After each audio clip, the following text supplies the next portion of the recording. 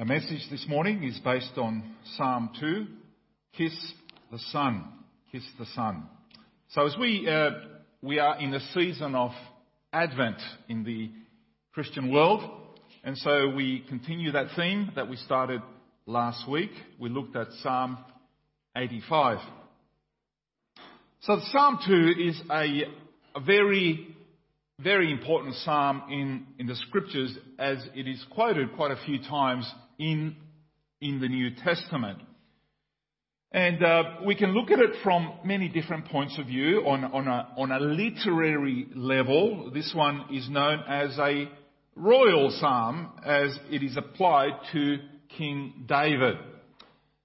On a strictly, we pull back a little bit from that, and on a strictly human level, this psalm is about the coronation of a new king in Israel, and the constant desire of the nations to rebel against this king. But finally, on a divine level, this psalm is messianic, as it is perfectly applied to Jesus Christ. And this is the way that the New Testament writers saw it, and they applied it as they were led by the Holy Spirit. So as we look at the world situation at the moment, there's certainly a lot of gloom and doom about. All of this, what we are witnessing is unrest. There is tension, uncertainty. Obviously, the effects of the pandemic has shaken a lot of people's confidence. And it makes you feel both discouraged and anxious. On the one hand, discouraged, but also anxious about the future. But the Word of God is here. It has always been here. To bring everything into perspective, that's why God speaks to man. So that man can look at things. Yes, he sees all this stuff happening around him, but God is saying, come to my level and look at things from my perspective. So this psalm, along with many others, have a way of comforting our hearts, challenging us to stay the course, and reminds us that despite how things might appear, everything is happening just as God said it would. Nothing surprises God. So this psalm is divided into 4 stanzas of 3 verses each. Each is perfectly balanced, and each has almost the same number of words in the original Hebrew language. So each stanza presents 4 pictures which illustrate 4 principles which are always applicable in our human situation in whatever time or place. So the first picture that we're going to look at is humanity in revolt, from verses 1 to 3. Humanity in revolt. And this is what verses 1 to 3 say. Why do the nations conspire and the peoples plot in vain? The kings of the earth take their stand, and the rulers gather together against the Lord and against his anointed one. Let us break the chains, they say, and throw off their fetters. Yes, at one level, King David had to be always on guard as he sat on his throne, because even one of his own sons, Absalom, rebelled against his father, the king. Tried to depose him, and actually, for a little while, David had to flee. But this is only a dress rehearsal for what they would do to Jesus. Make no mistake, sinful man is continually trying to find a way around God and his Messiah. When Jesus says, I am the way, man says, no, there has to be another way. And they do this either by creating some form of religion to suit themselves, or they do it another way by forgetting anything to do with God or religion, and suddenly the state, the government, becomes the God. And the emperor themselves deify themselves. They call themselves God, as the Caesars and the Pharaohs used to. Well, of course, it's just a sign of rebellion, a sign of opposition to the one and true God. Because rather than submit to God, there is always this unrest in the human heart which leads to rebellion and His laws. And this started way back in the Garden of Eden. Of course, with the encouragement, with the prompting of Satan. And this rebellion has ever since been ingrained in the human heart. Way back, we believed the lie that we can be like God. By being in control, we can guide our own destiny. That God is holding back on us. And the rebellious heart of each individual, what we are seeing, is simply multiplied 1,000,000 times when the collective come together. This is why the psalmist said so long ago, the nations conspire. Another version has it in even more colourful language, which takes on the Septuagint, which is the Greek translation of the Old Testament, and that has the nations rage. And this phrase depicts colourfully the worldwide unrest, not just now, but throughout history.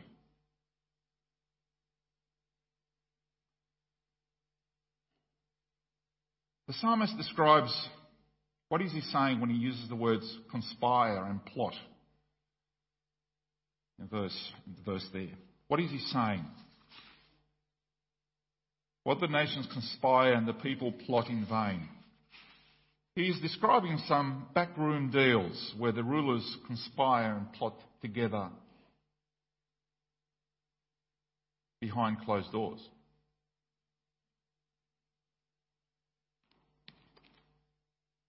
Some of us, in trying to get to the truth and trying to understand what is going on, get accused of being paranoid. And, you're just believing all these conspiracies, all these conspiracy theories. It's all theories, mate.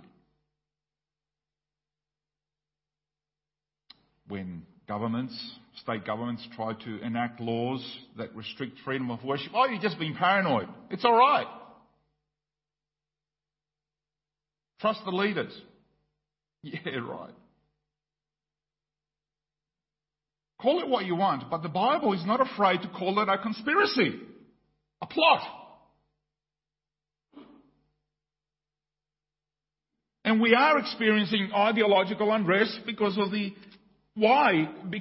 active suppression of truth.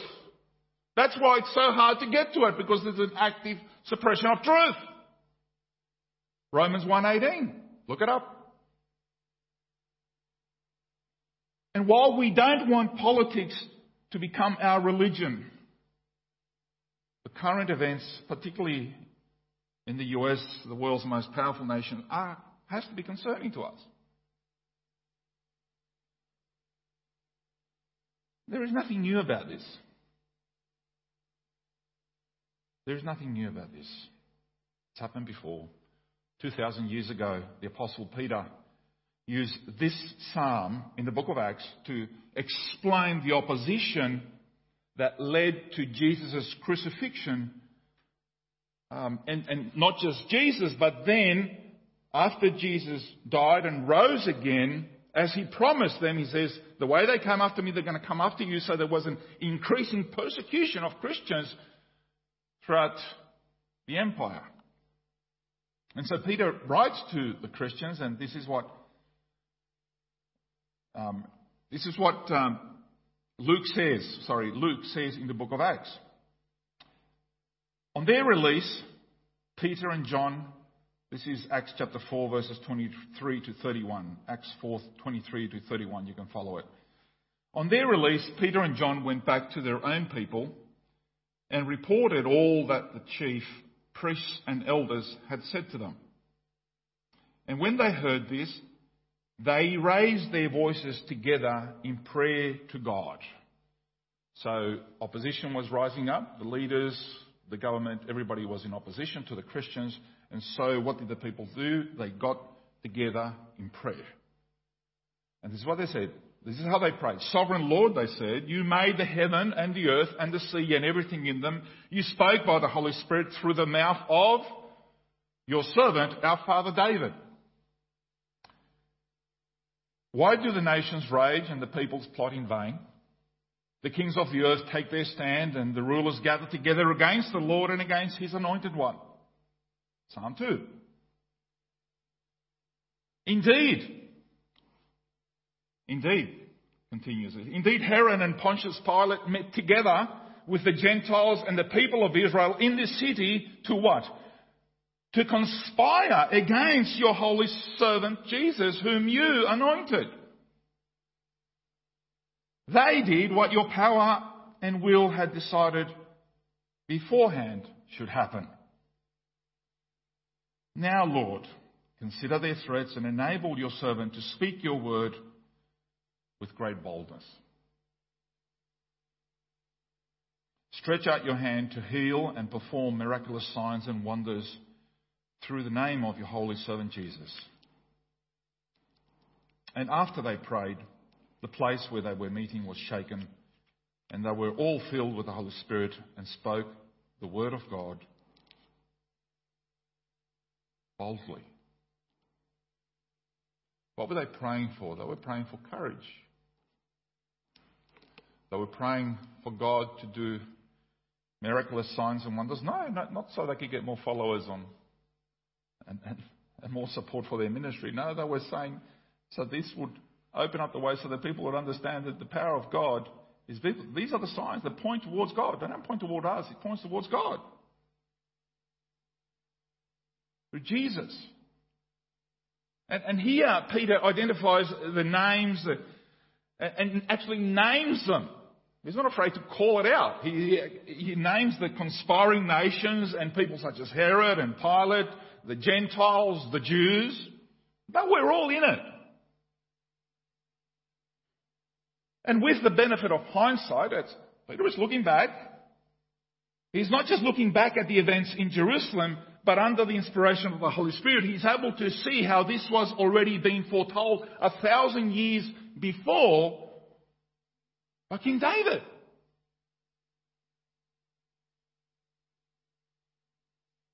Was Peter being paranoid? No! It's not paranoia, it's the truth. These people met behind closed doors.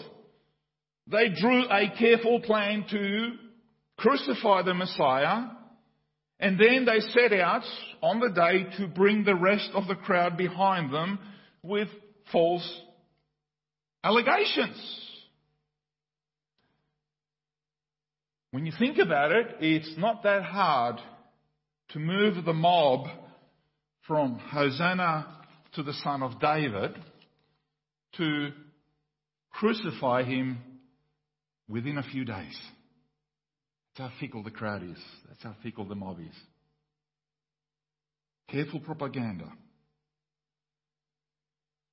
But of course, this was what God had decided beforehand should happen anyway. We can either choose to see the paradox of God's sovereignty versus human responsibility, or we can see the marvelous harmony of the plan of redemption. And God's plan of redemption, there's nothing that will stand in its way.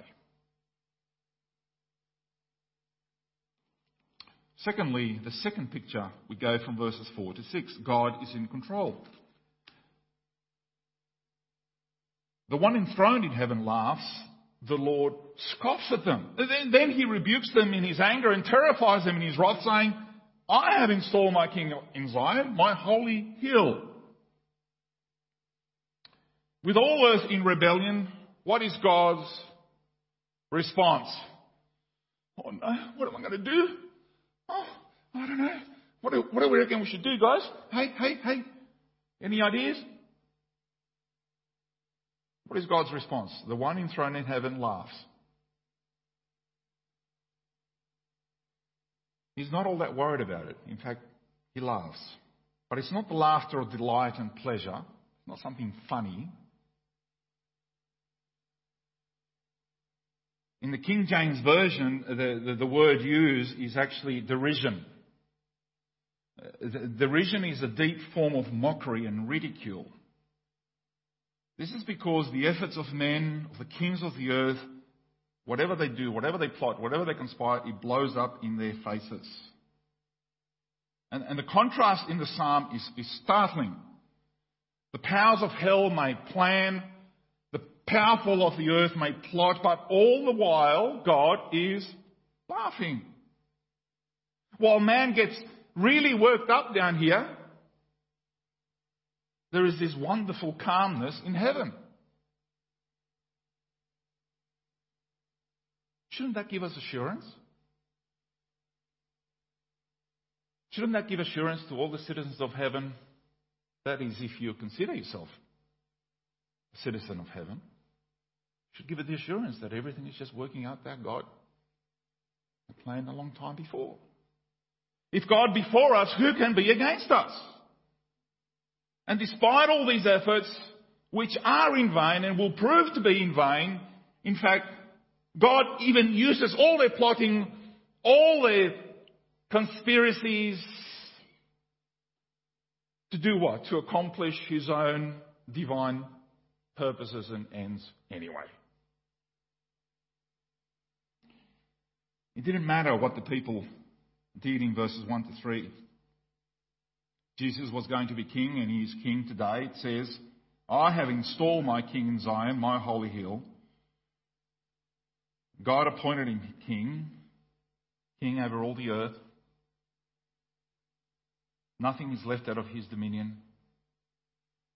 Jesus is king over creation. He's king over the saints. He's even king over the enemies who do not recognize him as such. The Bible says he's King of Kings, Lord of Lords, whether they acknowledge him or not. And in fact, everyone will one day acknowledge Jesus as King, whether they like it or not. Sure, man can set himself up against God all he wants, but when he does, he ought to prepare for the worst. Even if it doesn't come in this lifetime, there is still the judgment day that he can look forward to, or perhaps dread. Verse 5 says that he will rebuke them in his anger and terrify them in his wrath. What a terrible thing to fall into the hands of the living God. The third picture, the king's declaration, verses 7 to 9. I will proclaim the decree of the Lord, he said to me. You are my son, today I have become your father. Ask of me and I will make the nations your inheritance, the ends of the earth your possession. You will rule them with an iron scepter and you will dash them to pieces like pottery. Now this wonderful declaration in verse 7 is also quoted in Hebrews chapter 1 verse 5. As Hebrews, at the beginning of Hebrews, he compares Jesus, he's superior to everything else. And the King James Version has the word begotten in verse 7. Now this word begotten has been a lightning rod of controversy in theological circles for hundreds of years. This happens both in evangelicalism and it happens certainly in the realm of the cults, whether the Mormons or the JWs and others. The dilemma in this verse is this. Is Jesus, and you have to switch your brain on, right? If you haven't done so already. Thinking caps on. Is Jesus the eternal Son, Or did he become the Son at some other point? What point? Well, did he become the Son at the incarnation, which is a popular one? Did he become the Son at the resurrection? Or become the Son at the exaltation? The idea being that while Christ, there's no dispute in evangelical circles that Christ has pre-existed. He has always pre-existed. But he has not always, the argument goes, he has not always been the Son of God. And those that hold this view believe Christ became the Son of God at some point in history, with the most common view being that Christ became the Son of God at his incarnation. Believe it or not, this was actually one of the positions held by John MacArthur before he changed his position. And they hold to this position because they want to hold true to Psalm 2 and then what it says in Hebrews chapter 1. But this presents many problems. For one, and there are many, but I'll just name one. One is it becomes dangerously close to modalism and could easily lead to false teachings about God's nature. You know what modalism is? One of the illustrations of modalism, which is a dangerous one, I've heard it, is that say, well, it's like water in three states. You have vapor, you have solid, and you have liquid. They say the vapor is the Holy Spirit, the solid and the water become the Father and the Son. So it transforms. It's the same water, but it's transforming different. That's modalism. It changes the same substance, but it changes in different forms, which is very dangerous, to use that illustration, by the way. But this is what the Nicene Creed says. The Nicene Creed is, because the early church debated with this, what is the nature of Christ? How are we going to work this? For 300 years they debated and say we need to come up with a statement that declares what we believe in. And it came in the form of the Nicene Creed in 325 AD. And this is what it says, in particular, just to this. It's a lot longer, obviously, but this is what it says concerning Christ. That we believe in one Lord, Jesus Christ, the only Son of God, eternally begotten of the Father, God from God, light from light, true God from true God, begotten, not made, of one being with the Father. You got that?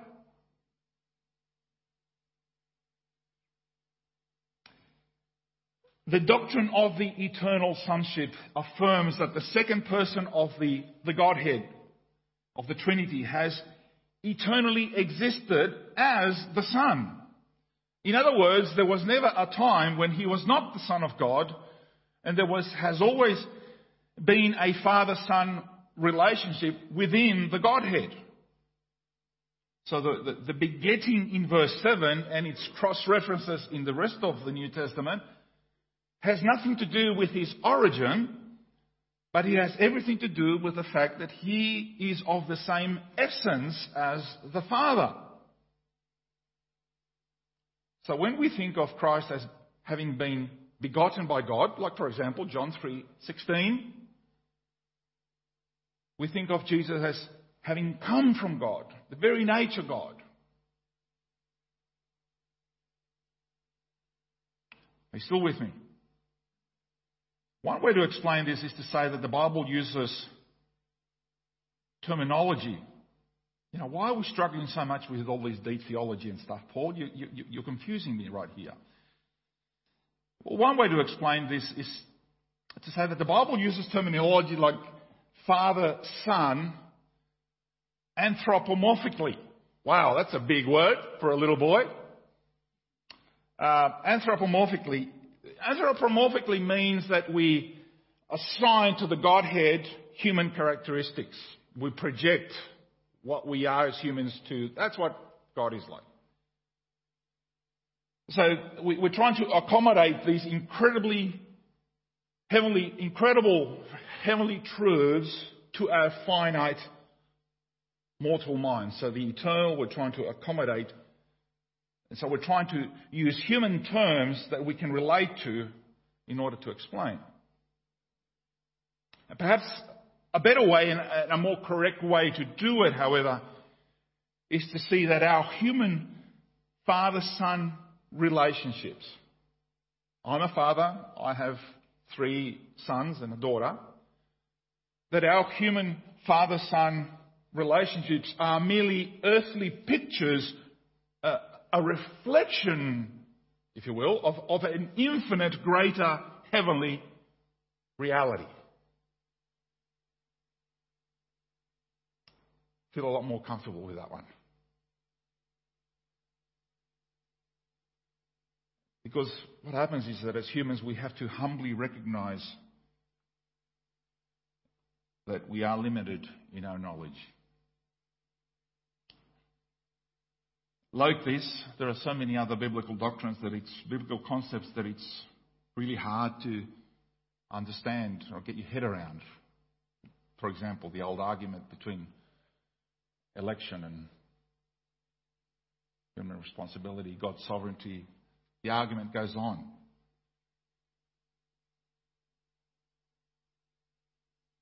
And then he declares, you will rule them with an iron scepter and will dash them to pieces like pottery.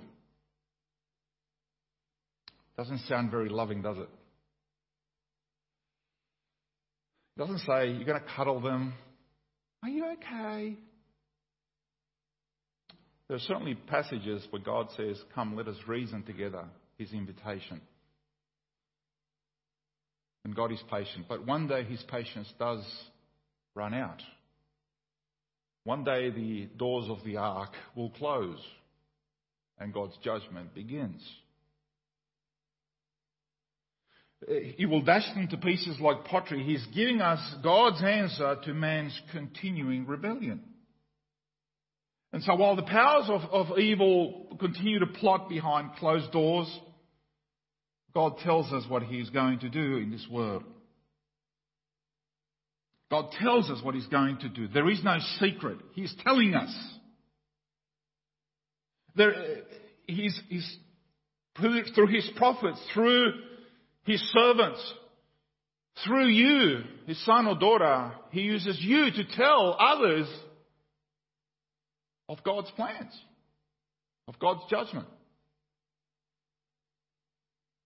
Sure, he doesn't tell us when he's going to do it, the ultimate judgment. It's not for us to know, he says, but this is for us to know, to understand. He does tell us everything we need to know. He doesn't tell us everything we want to know.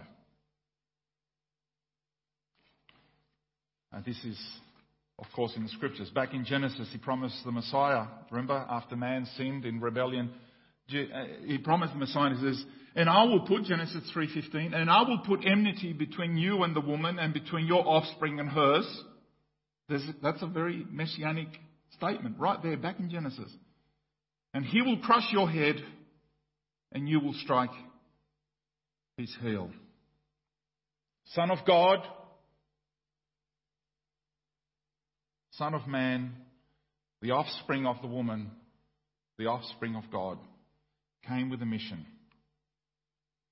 In Galatians, we jump all the way to Galatians chapter 4, verses 4 to 5.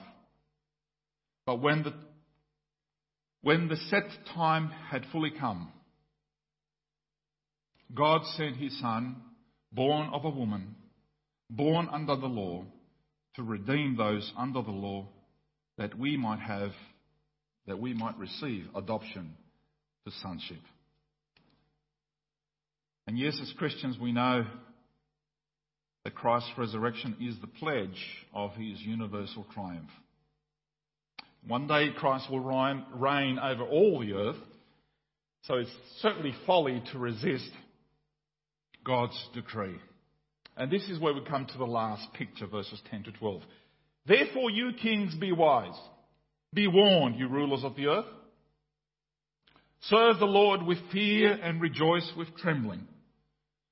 Kiss the Son, lest he be angry and you be destroyed in your way. For his wrath can flare up in a moment. Blessed are all who take refuge in him. This is a message to the kings and judges of the earth, to those in leadership, those influential and powerful men who see no need of a saviour. Be very careful. Those who are filled with pride and egos that are larger than themselves, who continue to conspire and plot behind closed doors. Just like you and me, unfortunately, they are simply fallen men and women who need to surrender to Jesus Christ as Lord. They are told to be wise, be instructed.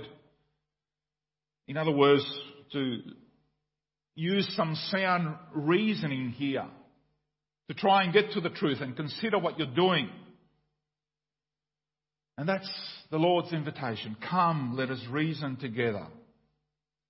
Because why? Because the fear of the Lord is the beginning of wisdom. And that is why we are to serve the Lord with fear. Remembering that everything we do, everything that is happening is working according to His will. If we could just realize that we want to be part of His plan rather than opposing His plan. I hope that the leaders and other powers that be, that it is a terrible thing to come against the living God. The one who is far mightier and wiser and higher than all of them, and realize your vanity and repent of it. We need to pray for our leaders, as the Bible instructs us to do, that they will wake up, come to their senses. I like this invitation. Kiss the Son. Kiss the Son. There are many kisses in the Bible, and we all remember the kiss of betrayal, of course. Not that type of kiss. Here is the kiss of submission. It's extending the hand, and the person comes and kisses the hand of the king.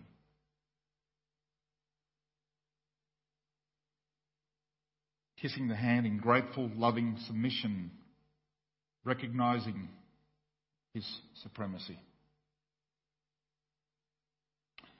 Kiss the Son. Another word that is, another picture of this is lay down your crowns before His throne. Prostrate before Him. There is a vast difference between a man or woman who has gladly bowed in the presence of Christ and kissed Him here on earth, because they will be welcomed before His throne and to hear His words, "Come, good and faithful servant. Come, I am your King." This is the invitation to humanity to be reconciled to the Son. Jesus Christ, the central figure in human history. Blessed are all who have taken their refuge in Him. Amen.